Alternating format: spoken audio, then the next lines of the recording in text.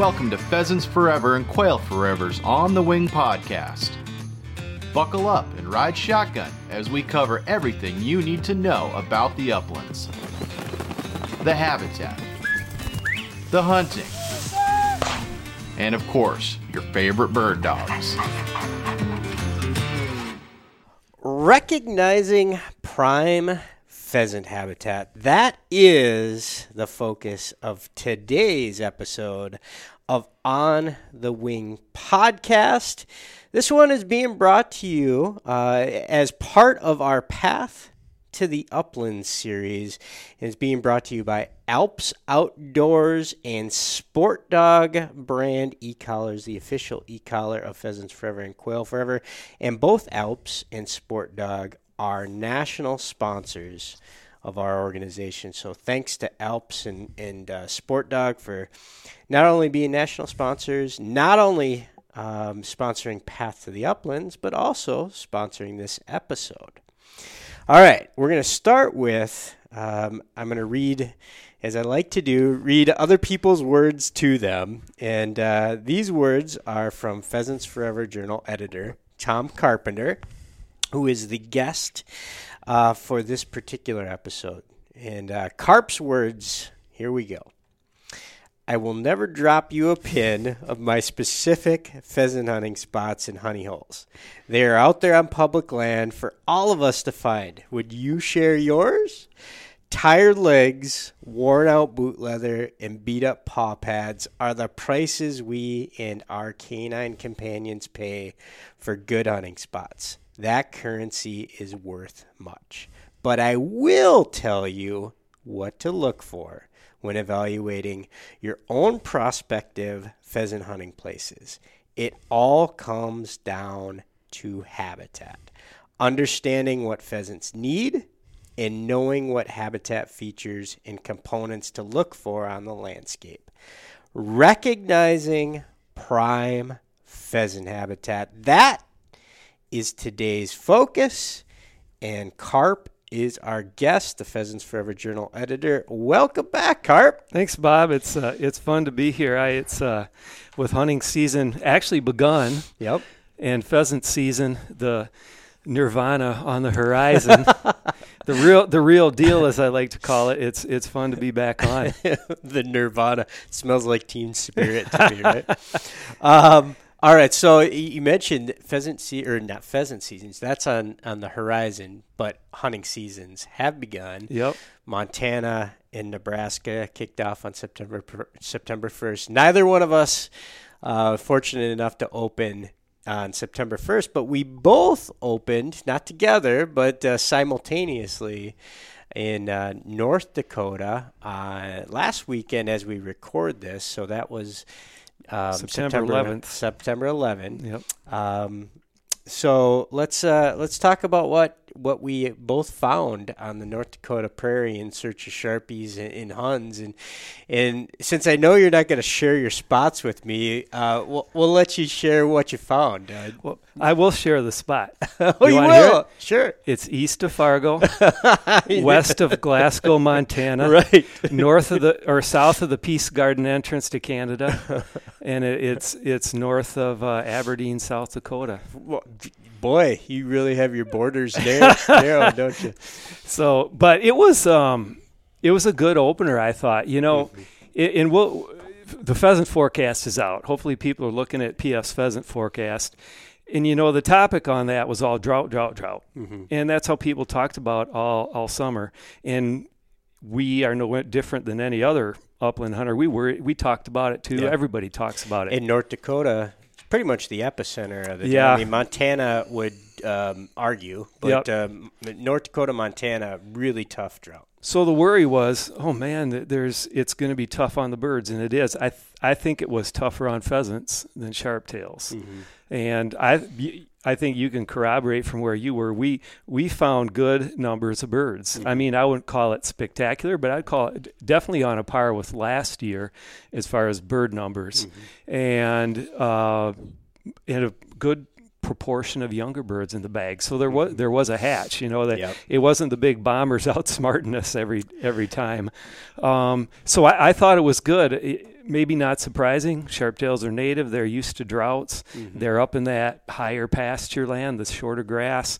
Pheasants are a little different in their habitat needs. But I was definitely in sharptail type country, and I thought it was good. How about you and your group? Yeah, 100% agree. Just a quick little trip to North Dakota. This is our second year where we went. We actually took Friday and went to the Kessler game production area dedication. So Tim Kessler, former chairman of the board, hails from South Dakota, and the organization Pheasants Forever and Quail Forever, along with South Dakota Game Fish and Parks, Purina, Sport Dog brand, e-collars, another mention for Sport Dog, and a number of other partners helped create this brand new piece of public property in northeastern South Dakota by Pickerel Lake area. Yep. Beautiful tract of land, and Matt Kaharski, the chairman of the board, and I were on our way to North Dakota and thought, well, we better swing through there and get our eyes on this dedication and say hi to Tim. So we did that on Friday afternoon, and then we zoomed north to North Dakota. And it was a quick trip. We hunted the opener Saturday and then half of the day on Sunday and came home, and we're sitting in the office by Monday. But what we found, it mimics exactly what you found. Bird numbers were strong. The droughts had an impact primarily. If you think about, maybe a month ago, we issued a blog about emergency haying, grazing, and the importance of that for farmers and ranchers, and why that's a benefit for the vitality of CRP. But what does happen when land, particularly plots land, private land open to sportsmen in North Dakota, so it's walk-in program. Yep. It was hayed, right? There was a lot of bales on the landscape, a lot of haying done on plots land, and therefore, there was a lot of public access that was very thin. And the drought also, a lot of grazing and WPAs and different pieces of property where, you got these cows and they need to eat. Yep. And so some of those public lands were grazed pretty heavily too. So you got the combination of some hayed public lands, walk-in particular, and then some grazing. And then you have some other properties that are pretty much intact, right? Like the grass and the shrubs and buffalo berries and the buckbrush, everything was kind of left to grow within the drought. And surprisingly, in North Dakota's had a fair amount of moisture in August, in early September, and surprisingly, those areas are relatively green. It was green. I maybe wouldn't categorize it as lush, but it's pretty good. Well, my friend Anthony scouted before, and he said, and I didn't see it 2 weeks before, 2 to 3 weeks before, and he said it looks like a different world from sere and brown to green. Right. I just saw it green, and I thought, where's the drought? Yeah. But you could see the evidence, as you said. Right. It's pretty. That landscape's resilient with just add water, right? Yep. So, long-winded explanation. When you're out bird hunting, particularly the Dakotas and Montana this year, and western Minnesota, areas where the emergency hanging grazing was in play, you're gonna have to scout. And we saw that. We arrived the Friday evening and started driving around looking at our potential places where we'd hunt, and you can see, well, that's going to be too thin to hold birds, or that's going to be perfect. And the other hunters that are out scouting that evening, and you see, whoa, there's a fair number of people out looking at these places. Yep. We're going to get up early. We're going to get kind of the parking spot and the location where we want, and that was wise, because there was a lot of other hunters in the middle of nowhere, North Dakota, out after Sharpies. And, we talked about it via Teams video. Like, there's a major surge in interest around sharptails and prairie chickens and prairie grouse in general the last couple of years, and you can see that on the landscape and the number of hunters. So, the moral of the story is, if you know where you want to go, A, do your scouting. B, if you know where you want to go, get there early. C, there are birds out there. I'll add a D. You want to know what D is? You don't have to be there. There's more days than opening day in the season. And it's an old wives' tale that, the prairie grouse start getting wild and you can't get them. That's BS. You maybe avoid the openers and go out when nobody is out there. Sure. And I guarantee you'll find birds, and you'll find birds that sit. They're not that much different 2 or 3 weeks in the season. You can get them.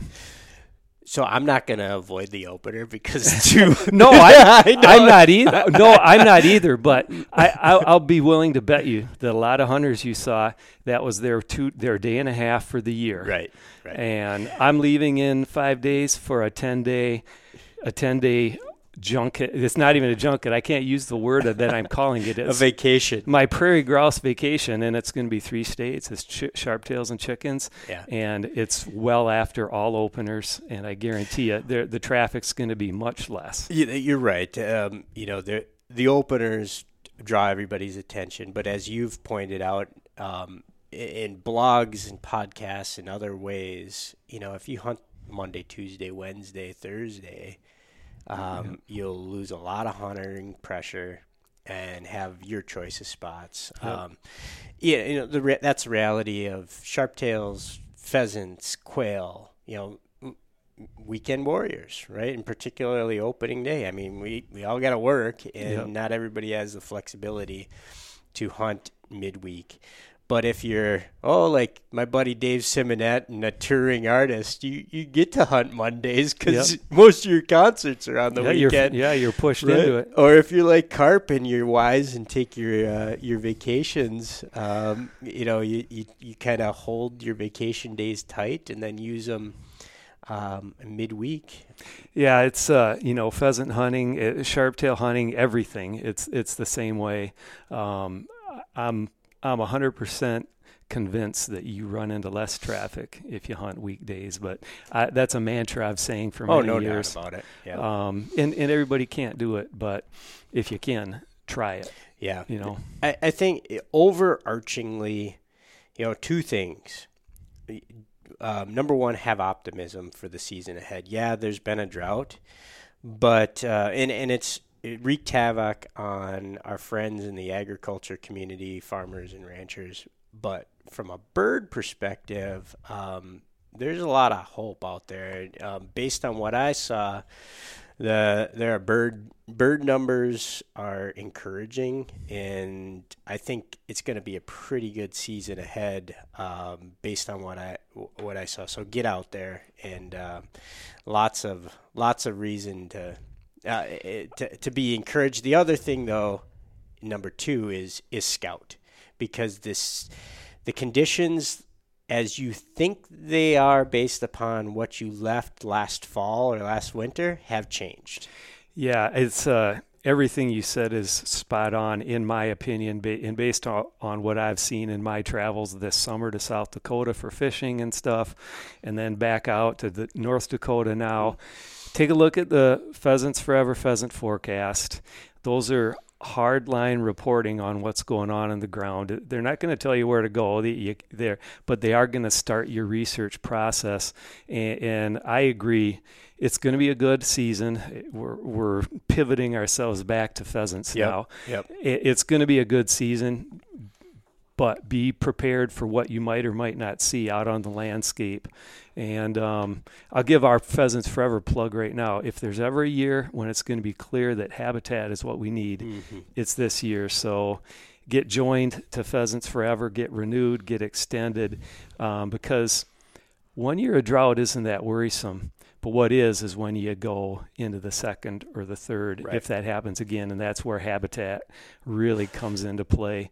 And that sort of brings us to what we're talking about today. Look at that. I might as well take over the podcast. How was that for a segue? That was a wonderful segue. I don't want it. I just like being a guest. Well, I will. I'll read a commercial spot from our partners, and then we'll segue into the meat of the conversation. So thank you to South Dakota Tourism and South Dakota Game Fish and Parks for sponsoring On the Wing podcast. South Dakota pheasant hunting season is almost here. Their sharptail and prairie chicken season starts tomorrow as we record this. So I know a lot of people will be heading to South Dakota in the near future. Are you all set to go to South Dakota? Visit huntthegreatest.com to get your South Dakota license and plan the upland adventure of your lifetime in South Dakota. All right, without further ado, we're going to run through the blog written by Tom Carpenter, Identifying Prime Pheasant Habitat for Hunting. And Carp identifies 3 habitat components to look for when you're picking a pheasant hunting spot. All right, recognizing prime pheasant habitat, number 1 on the list, and if for listeners who are trying to predict, if you've ever been pheasant hunting, you can probably predict what number 1 is. But we're going to have to dive a little deeper because it means the word grass means a lot of different things to a lot of different people. And we won't go down all the different things the word grass means. but okay, number 1 on your list, Carp, is grass. It seems somewhat obvious, but it's a deep conversation. Yeah, it's not. Grass is not just grass. There's different styles, or what would the hierarchy be? There's different genus, species, subspecies, and all are not created the same when it comes to wildlife habitat. And within wildlife habitat, we have pheasant habitat. Mm-hmm. We can think about what happens to our bluegrass lawn when we let it go. It would turn into something that might sort of half resemble what if could hide a pheasant. Mm-hmm. But it's not going to be good pheasant habitat. It's not going to be good wildlife habitat. There's other grasses that are like that too. We might mention brome as one of those. Mm-hmm. Brome is that grass you see. It's sort of got blades. It's maybe a foot to 18 inches tall, and it's soft. And when it rains, it gets flat. And those aren't the grasses we're talking about. So grass, as you said, Bob, is obvious. But what isn't obvious is what's good grass. And that sort of comes back down to what Pheasants Forever is grasslands, uplands, prairie, restorations, pollinator habitat. All those words bring me to native grasses. Mm-hmm. And when you think about that, go to a good restoration, and you'll begin to start learning what good pheasant habitat looks like. And we'll get into this side light a little later, and that is when you find pheasants, think about where they're at, and you'll start to notice all grasses are not created equal. And that's as simple as I can say it. And the ones that are more equal than the others are the natives. They're blue stem, big and little blue stem. It's Indian grass. It's June grass. And you can look all these up and look at them, and you've seen them in the field. You just might not know what they are. And I'm no pro at identifying them all, but I like to sort of geek out and think I know some of them. And that's good enough for you to start recognizing it. The second part of grass is not grass. And here's what I mean by that is it's forbs. It's wildflowers. It's that stiff stem stuff. Mm-hmm. Think of those 3 stiff stemmed stuff with leaves that stands up to cold winter winds, to everything, to rain, and to some extent to snow, and so does blue stem. They're wildflowers. They're forbs. They're that pollinator habitat that supports butterflies and bees and flowers in the summer. And it's also good for brooding because unlike some grass like so dense down below that chicks can't run around in it. Forbs have a more open understory, and little birds and guess what? Big birds can run around under it, and they do better in it because they're more likely to run, and that's good for their survival. It's what makes your hunt fun, but that's what grass. That's what I talk about when you're looking for, and this is sort of the narrowest of all our looks at grass. We'll probably want to look a little broader from here, but think about the quality. It maybe comes down to this. Think about the quality of the grass that you're looking at, that you're looking to hunt. I don't know. What do you think of that? That's what I have to say about that narrowest niche on grass. So I think, as a kid growing up in the Upper Peninsula of Michigan, I didn't have a lot of pheasants around, right? And the pheasants you did find were in grass adjacent to trees, right? So as you head further east in this country, there's more and more trees, right? And it's easy to be sort of confused by pheasants living in shelter belts or groves. But the reality is pheasants really, they transition from some of that or get out of, winter, but they really live in what I grew up envisioning as prairies, right? Yes. Grasslands, prairies.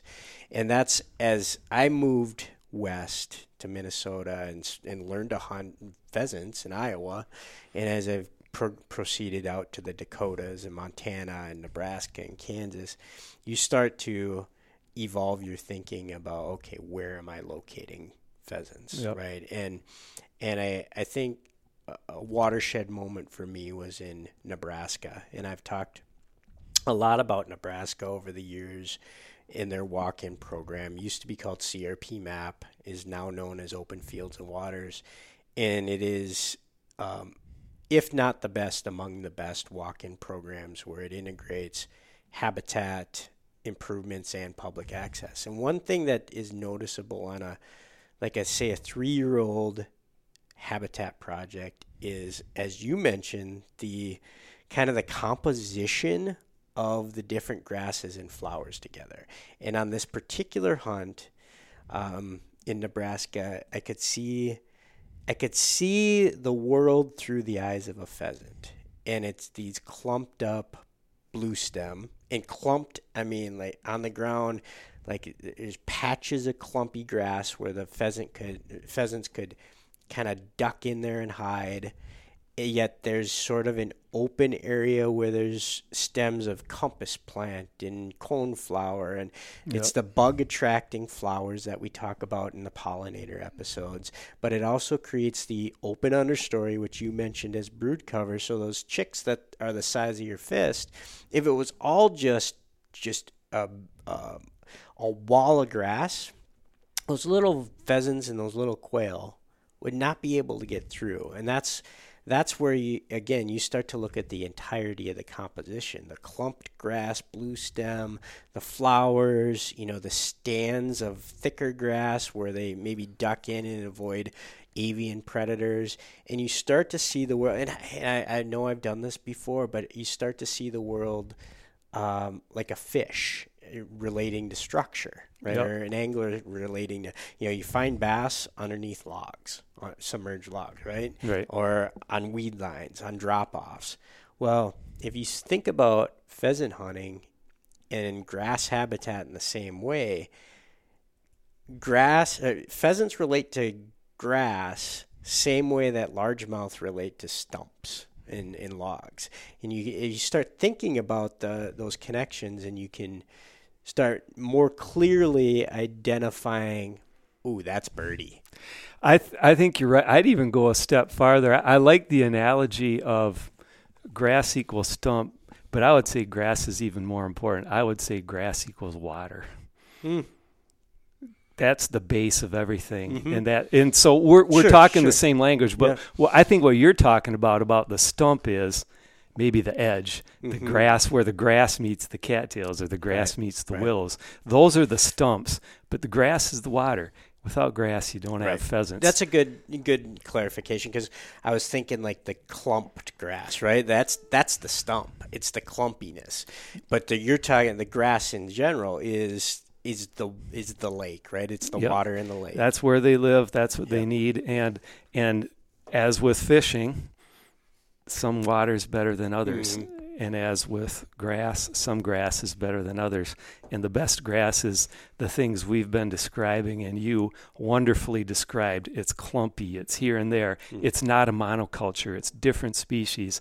It's blue stem. It's grandma. It's all that different grass. And you'll know it. Just look it up and start at you as the list. Just start looking it up and getting out in it and seeing it. And you'll start to recognize it. And the experienced pheasant hunters know it. Mm-hmm. And if you're becoming a pheasant hunter, it doesn't take long to learn it. And one key, not to interject yet, but one key, just like fishing, what makes you a better angler is the same thing that can make you a better pheasant hunter, and that's what water can you eliminate instantly? What can you look at on that lake and say, well, I'm not going to waste my time there. I need to go find the structure. And the same thing is true with pheasant hunting and grass, because you should be able, you talked about brome earlier, and these are not all absolutes, because you and I have both shot pheasants out of brome. No, yeah, exactly. But you should be able to eliminate a lot of brome, because it's just a monoculture of, it's sort of a dead sea. If you hunt the edge of brome where it hits another type of grass or a fence line or a cattail, so that, that's different. Yep. But if you're, I can think about just some western Minnesota WPAs that all they are seas of brome. I'm going to go hunt someplace differently, or I'm going to hunt the intersection of that brome and a cattails on a snowstorm. But eliminating what's not productive is as valuable as identifying as what is productive. Yep. You've only got so many hours. I always put it this way: your dog's paws only have so much resistance in them to pounding them, and your dog only has so much time in its run, in its day. You only have so much time. Don't learn good grass like we're talking about, and start there. Now here's a brome story. We're not bashing brome. It's out there. It's not anywhere near a quality style wildlife habitat. But last year I was hunting. It was out near Marshall, Minnesota. That's as detailed as I'm going to go. I called my friend Troy Dale. I said, Troy, I can't find any birds where I'm at. I said, it's the most gorgeous cover I've ever seen. He said, go hunting some brome. They've been pounded. Huh. I went up in the brome and I shot 2 roosters in 3 hours, which I thought, man, that's a pretty good hunt. They were up in the brome. Why? Because they'd been pressured. Now they'll be back in that grass, and they'll be in the cattails. But it's like you said, you eliminate it, but you eliminate a lot of grass and you go for the best. Yeah. And hopefully we've talked about what the best is here. Well, one tip. Get yourself. Most people these days, I wish I didn't, has a phone of some kind of Droid or iPhone. Yeah. Download an app, a nature app like iSeek or iNature, that you can hold your camera up to a type of grass and it identifies that grass for you, so you can start to identify, what's little blue stem versus, that's a coneflower stem, or Indian grass, or Reed's canary grass, Rudbeckia, right. All these, and you hold that, and you start to be able to identify these different grasses through an app, and then you start to connect the dots on where you're finding birds to what some of these grasses are, and you've said it, but I'll reiterate it: the more diverse stand with all sorts of different things. Different grasses, whether they're cold season, warm season, native, whatever. If there's a mix, that's probably going to be the place I'm going to go to first. We talked a little bit about scouting. One last sort of grass tip is, if you're serious about pheasant hunting and you're going out to scout, and you maybe do it in August, let's say early September, you can go out and look at places that maybe I'm going to pheasant hunt in October and November. And if you see flowers, mark them and say, because flowers are that wild card in with the grass, in with the blue stem, and we're all glumping it as grass. But you can find them by, imagine this, the color. Goldenrod's another good one. You can see the color, and you'll know where flowers are just because of the blooms that are going to last through August. So it's a good point. Flowers equal bugs equal magnet for birds. Yep. And particularly early season, when how many pheasant openers have you popped open the crop and all that's in there are grasshoppers? Yep. Right. And that's where you're going to find the pollinator habitat, the flowers. You're going to find the grasshoppers, and you're going to find the broods. And pheasants are homebodies.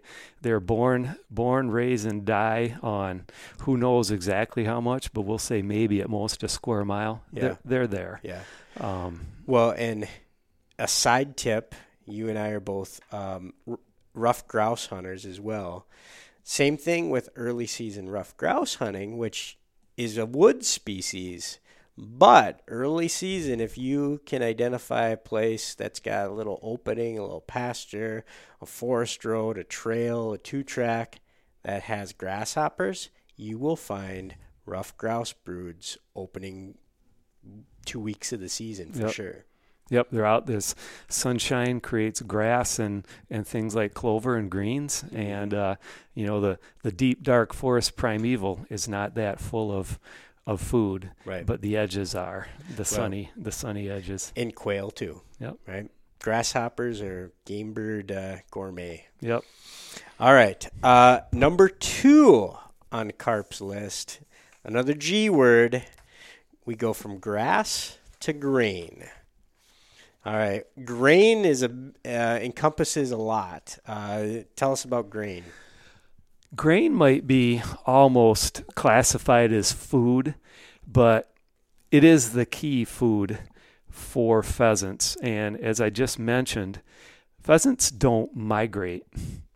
They might have a little seasonal movement here and there, but for the most part, like a covey of quail, they're homebodies. Their range is going to be bigger than a covey of quail.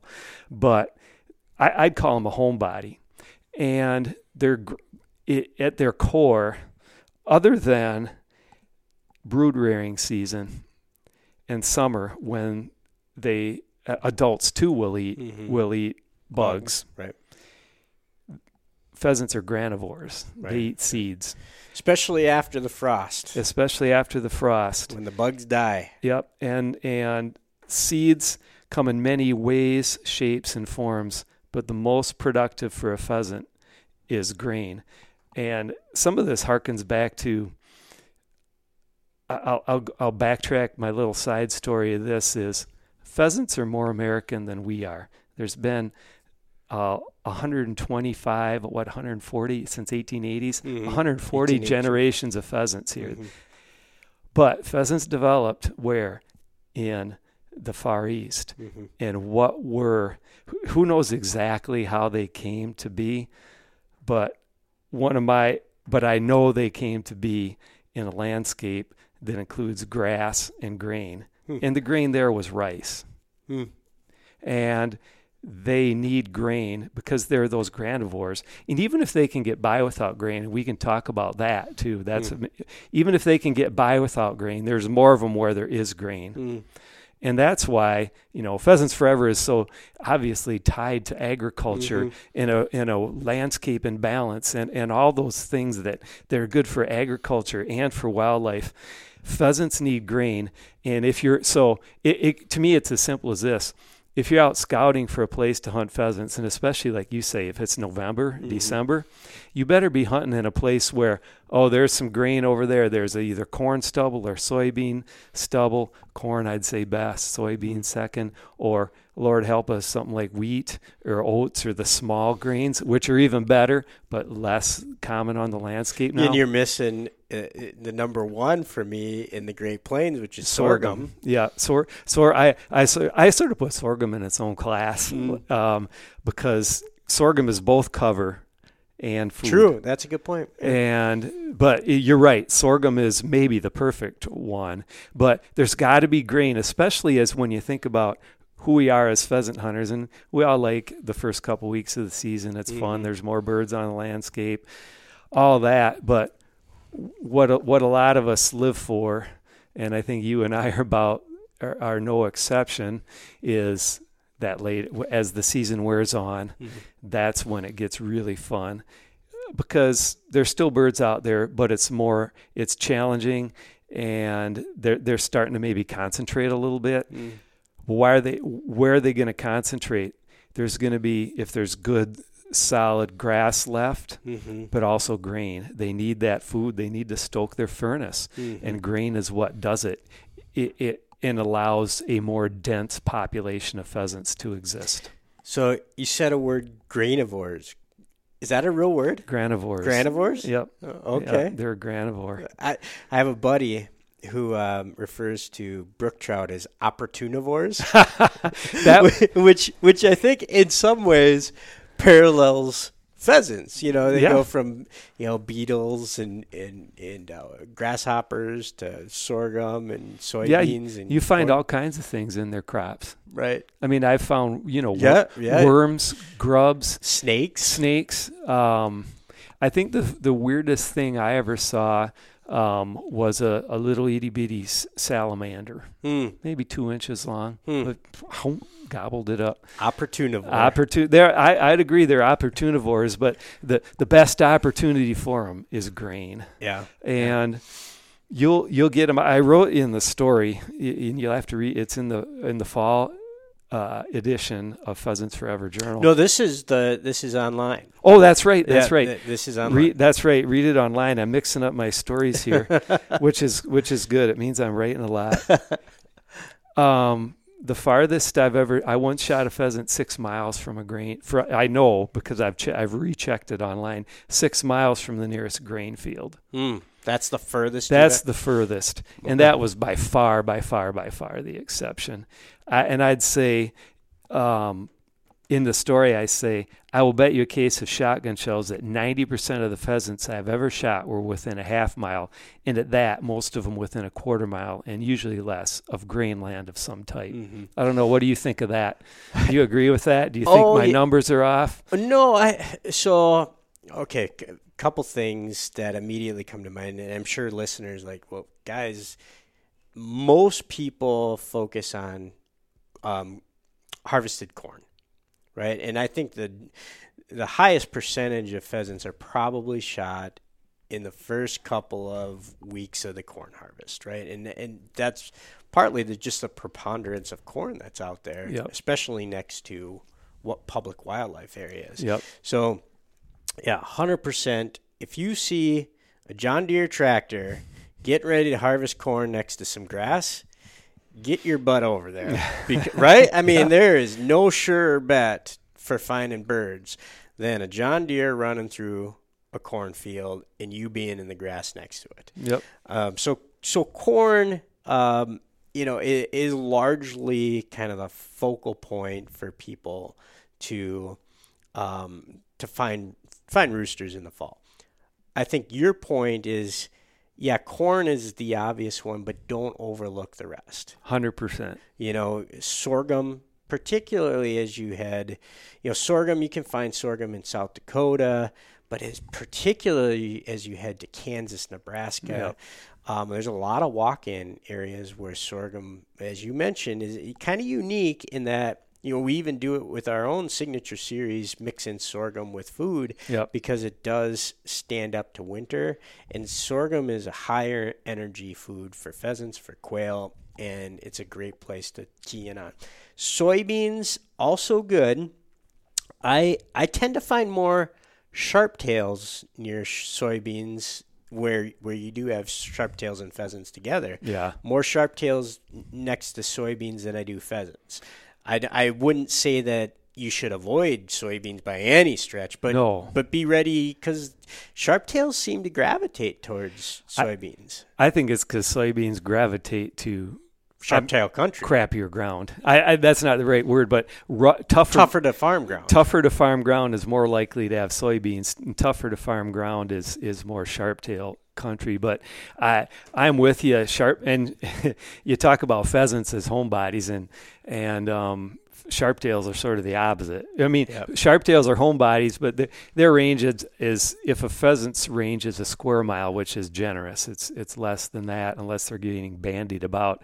A sharptail's is 10 square miles. Mm-hmm. They will fly to grain and back. That's more likely the farther west you go, the farther east you go, which is a relative term, meaning, the Missouri River, the mid plains, they'll definitely be, they can definitely be associated with the grain.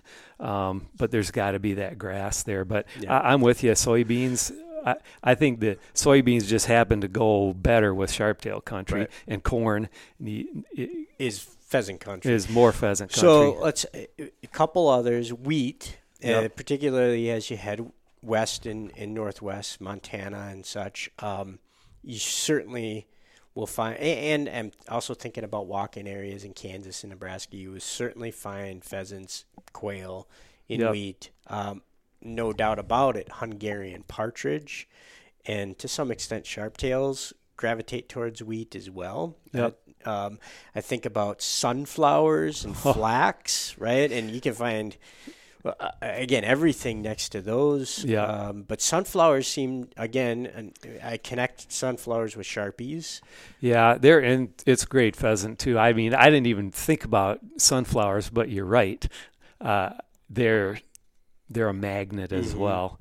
And they're another one that can serve both as food and cover too. They're a little more open. If you have access to them, they're awfully tough to hunt in because I was hunting one last year in central South Dakota, standing sunflowers field, and it was so frustrating because you could see them 100 yards ahead, and just walking ahead. And if pheasants do have a middle toe, he'd turn around every once in a while and give us his middle toe. It's like, just why don't you losers give up? And if you've ever tried to hunt through corn and you thought that was tough, try hunting through sunflowers. Yeah. It's impossible. It's loud. They scrape you. Yeah. I mean, you're better with standing sunflowers, like standing corn. You're better off waiting for the last hour of the day and hunting the edge, the adjacent grass where the birds are going to come. Yeah. But sunflower is good too. Pheasants love them. All game birds love them. Mm-hmm. I love to see them out in the landscape. But you're right. I mean, ultimately, it's finally. We've mentioned it a number of times, but I'll focus on the word. It's the edge. Yep. It's the intersection of where that grain is or was. Yep. Right? Because after it's harvested, there's some waste grain or residual that's still going to be fed on for months after the harvest. Yep. And it's where that grass and that grain or the harvested grain meets. And, so many people know that, and they focus on the edge and they just walk the perimeters of wildlife areas, which works particularly early in the season, or as you mentioned, the golden hour when birds are going from feeding to roosting. But don't get so locked into only walking edges and perimeters, especially as the season progresses, that the only thing you hunt. Because the birds have played this game, by 3 days into the season, 13, 14 people have already walked that edge, and those birds are going to bounce. You just need to have grain relatively close. It doesn't have to be immediately next to it to find those birds. That's the key. As you were describing that, you hit what I wanted to say, and which I read before but is worth reiterating, and that is the edge is perfect, like a literal intersection, corn here, grass here, let's hunt. Everybody knows that. That's fine, and it's good. It works. But I also said 90% came within a half mile. Mm-hmm. That means a lot of birds came a half mile from grain, which is a long way. Right. So as you said, don't be afraid to hunt there because they'll walk there. They'll also fly there, especially I believe the later the season gets, the more likely birds are to fly from here to there to feed and then to fly back into cover. And if they set their wings and coast, they're probably not going to coast 10 yards into the grass. They're probably going to coast 200 yards into those cattails. So you use the right word. The grain has to be there, but it doesn't necessarily have to be next door. Right. But I think it's essential to when you're scouting out a place to hunt. If I wanted to shoot pheasants, I'm not going to go on a national grassland 4 miles from the nearest grain field. I'm going to be somewhere a lot closer to agriculture. Right. For pheasants. For pheasants. Sharp-tails and chickens, different story. Different story, yep. All right, before we get to number 3, I want to tell listeners about the Hunter Mentor Pledge. Pheasants Forever and Quail Forever have partnered with Alps Outdoors to challenge hunters to preserve America's outdoor lifestyle by taking a new or lapsed hunter afield this year. The Hunter Mentor Pledge is our organization's critically important call to action to unite all sportsmen and women across the country. To inspire new participants and encourage mentors, we are providing some great incentives, including a guided hunt for one mentor and one new hunter. This season, let's rally the upland community to grow our hunting heritage and support wildlife habitat conservation, because our future depends on it. Learn more and take the Hunter Mentor Pledge at pheasantsforever.org/mentor pledge or quailforever.org/mentor pledge. Thanks to Alps Outdoors and thanks to all the mentors teaching new people to hunt. You are helping save the lifestyle. All right, big number 3, Carp. Cattails and brush. Winter cover. We've mentioned cattails a couple of times, and it's the grand recipe, right? It's grass, it's grain, right? So where they live, where in the food, and then where they're going to get out of the cold, the shelter. Yep. So tell us about cattails and brush. Yeah, not only get out of the cold, but also get away from hunters and pressure. Mm-hmm. Pheasants need something besides grain and grass. And this number 3, cattails or brush, it's sort of a punt, but it's not a punt because the idea is hiding cover, escape cover, and cattails can serve it. But you get to some places in pheasant country and there ain't no cattails. You know, we talk about it often, Nebraska, Kansas. You get down there, a little drier, there's not as many cattails. You have to have something. A lot of us, though, Northern Plains cattails are it. That's that third leg of the stool. But like I said, it can be brush, and in many places it intermixes, and it's hard to tell the difference. I think often of red willow, tag alders, plum thickets. Plum thickets, the farther south you get, they're just wonderful for all game birds. Russian olives, a little invasive, but they're good. They're good cover, you know. And then also think of, all the viburnums and the dog. Did I mention dogwoods? No. All these different shrubs. We'll call them shrubs, brush and shrubs, sort of interchangeable. The more native, the better. But any is better than nothing. And you need this third leg of the stool when birds have been pressured, and equally importantly, as we talked about, November, December, it's getting later season.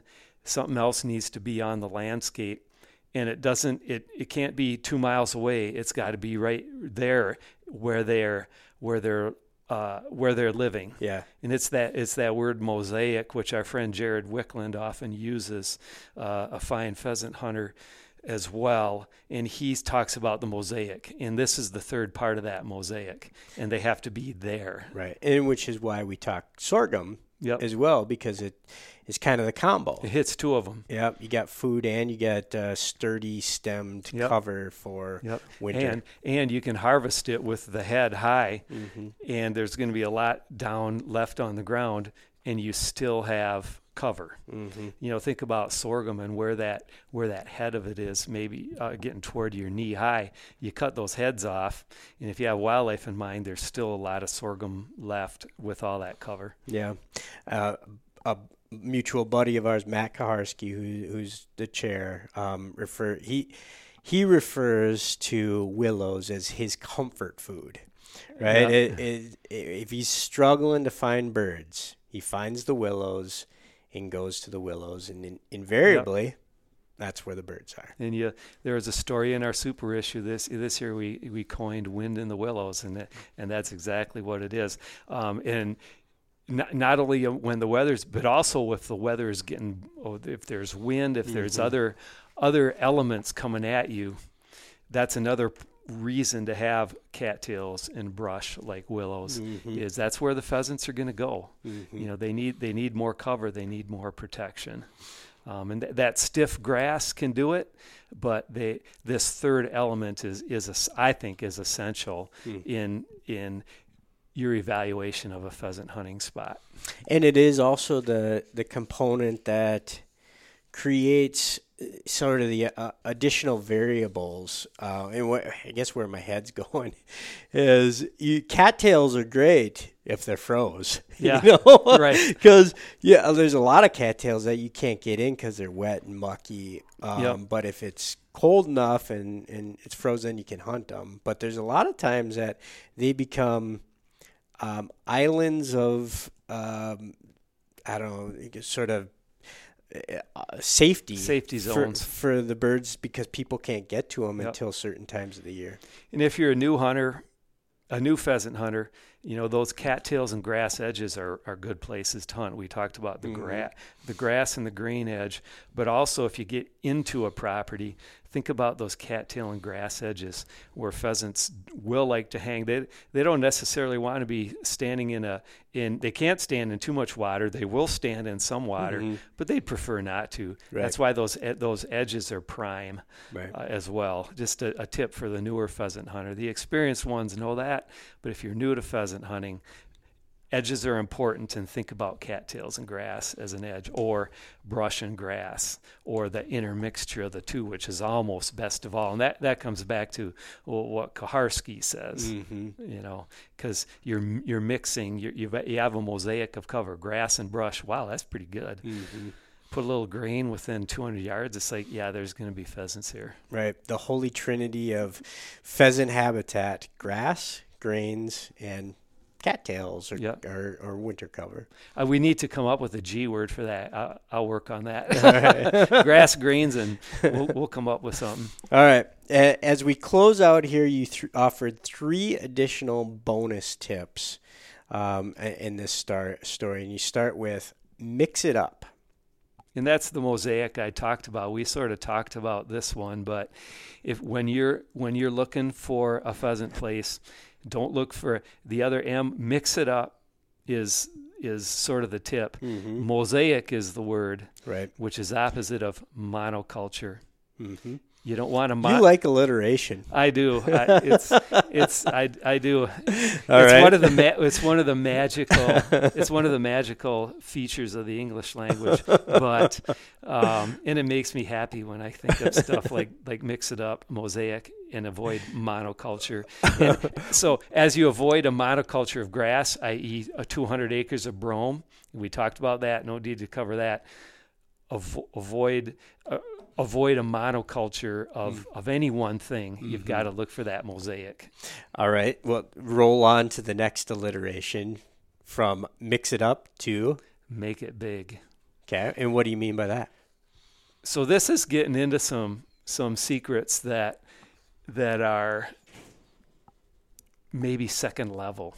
But I think about a new hunter, and even if you've hunted before, and you're thinking, God, I've never been to X area. And I think about it in Minnesota, whether it's South Central or the northwest corner of Pheasant Range, whatever it is, or if it's South Dakota, or it's a new place, you're going to hunt a new place, a new state, or a new region in a state you've been before. And you're like, where should I go? You know, if you're smart, you're making some calls ahead. You're calling biologists, you're calling DNR, you're calling game warden, but you're also looking at these maps, either a plat book or your onX, and you're studying, and you're like, well, this spot looks good. What about this one? How can you sort of narrow your search? And one way I do it is by looking for an area that is not just an isolated block of cover, but it's what I would call a complex, a series of areas. And maybe it's one big wildlife area, 2,800 acres, or maybe it's 3,400 acres that employs wildlife areas, waterfowl areas, crep land or walk-in type land. The bigger the complex, the better, because the more mosaic, to use the other M word you're going to have, there is, and the more opportunity you're going to have birds there, because there's just more habitat. And the last point I'll make there is about make it big is, if you're, and there's nothing wrong with saying, God, this little 40-acre plot looks good, let's hit it. But if somebody else has hit it, there's nothing else there. But if it's a 2,750-acre place, the birds are maybe still there somewhere. You just got to go find them. Yeah, it's a good point. So look for, at least if you're starting out your search, look for what I would call a complex and start your search there. Hundreds of acres into thousands of acres. And they don't have to be 1, 2, 3 lined up contiguous. Some of them will be. But if they're within a quarter mile, a half a mile, that's in that mile square we're talking about.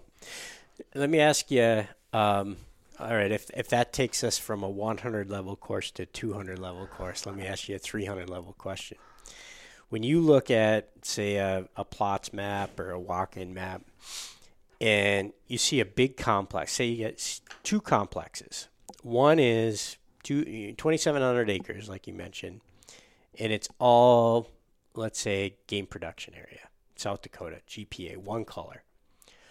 Or you have 2,700 acres, and you got like 4 different colors. You got WPA, WMA, walk-in, and let's say national grassland, right? Does one pull you over the other, or doesn't it matter in your mind? A complex that's all kind of managed by one entity, or a complex that maybe has 4 different entities managing different parcels? Does it matter to you? They're both good, but I have a definite preference. Me too. The 4 colors. No doubt about it. Give me the 4 colors. A lot of reasons. There's going to be more diversity there, which the mosaic we've talked about. All this stuff rolls together. There's more diversity. Here's the other thing is, and I don't say this in a derogatory way, but in some ways, some hunters are lazy. They're like, yeah, I don't want to switch. I don't want to have to figure out when I need non-toxic shock. And I'm just going to go on this wildlife area and hunt because I use lead here. And so that's sort of a side factor, but it's real. You know, like I just want to shoot my lead. I go, God, I got to change my shells out. It's like, so that's a side factor, but the main factor is give me the 4 colors. Give me that.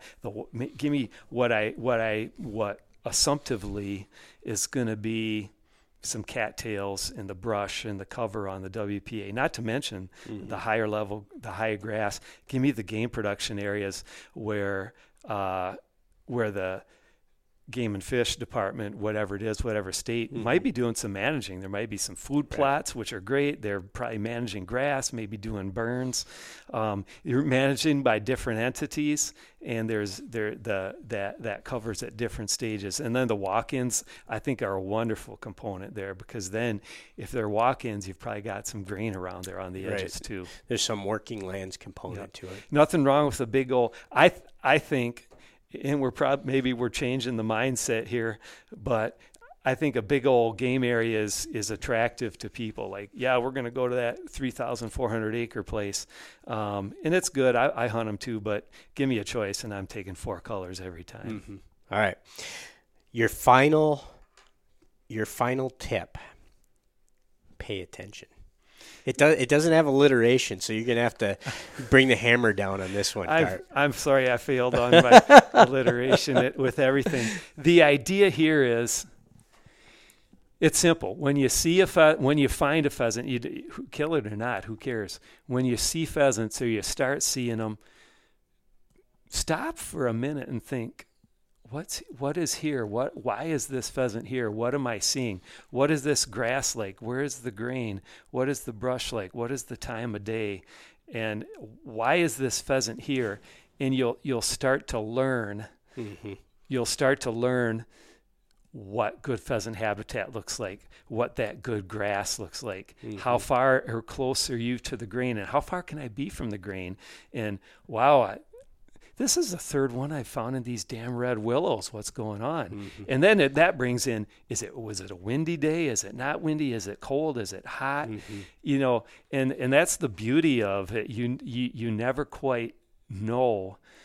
And if you don't think about it, you never will know where I should hunt today. And if you stop and think about it a little bit, pay attention, stop and think, you start to build that base of knowledge that I started in 1974 in Greene County, Wisconsin, when I started geeking out on hunting pheasants. Mm-hmm. And I'll leave you with, we started on sharptails, Mm-hmm. and we've sort of got sharptails on the mind till it's pheasant season here. Right. I mean, there's going to be a little dalliance with ruffed grouse here. You and I are both going tomorrow, different Mm-hmm. places.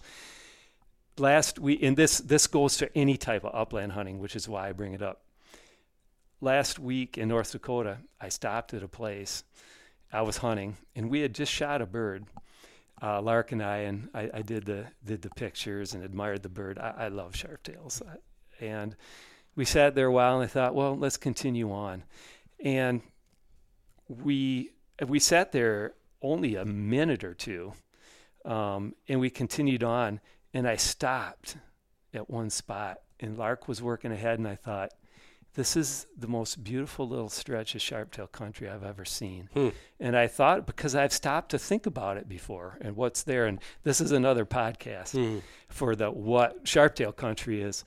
And I took 3 pictures. I went 1, 2, 3. And I thought, and I put my phone in, and I took 5 steps, and Lark went on point. 2 minutes later, and I have the proof on the phone, at 9:19, I was taking pictures of habitat. At 9:21, I was taking pictures of Lark with this sharptail. Why? Because I had stopped many times before, and I recognized what was good habitat. And you can do the same thing with pheasants. You'll start to do that when you start thinking about, why is this pheasant here? Is it here because of what does this habitat look like? You maybe don't even have to know what brought it there, whether it was hunting pressure or the cold or weather, but you'll begin to learn that. So pay attention, especially as you're starting out. But it's a good tip, even if you hunt pheasants a lot. I'll even say this is going to sound real geeky. You'll start to smell what good pheasant habitat is like. Wow, we're going to have to do a whole podcast on that one. And that comes down to cattails, maybe, and it also comes down to wildflowers that we talked about. It's got a smell to it. Cool. It's been a lot of fun. It's really fun. It's fun geeking out on pheasants, anything pheasants. Well, thank you. Thank you. All right. Thanks also to Alps Outdoors and Sport Dog Brand for being partners in Path to the Uplands and this podcast. And also thanks to South Dakota Tourism for being partners in On the Wing podcast. For Pheasants Forever Journal editor Tom Carpenter, I'm Bob St. Pierre, and we're reminding you to always follow the dog. They know good pheasant habitat. Something good will rise. Thanks, folks.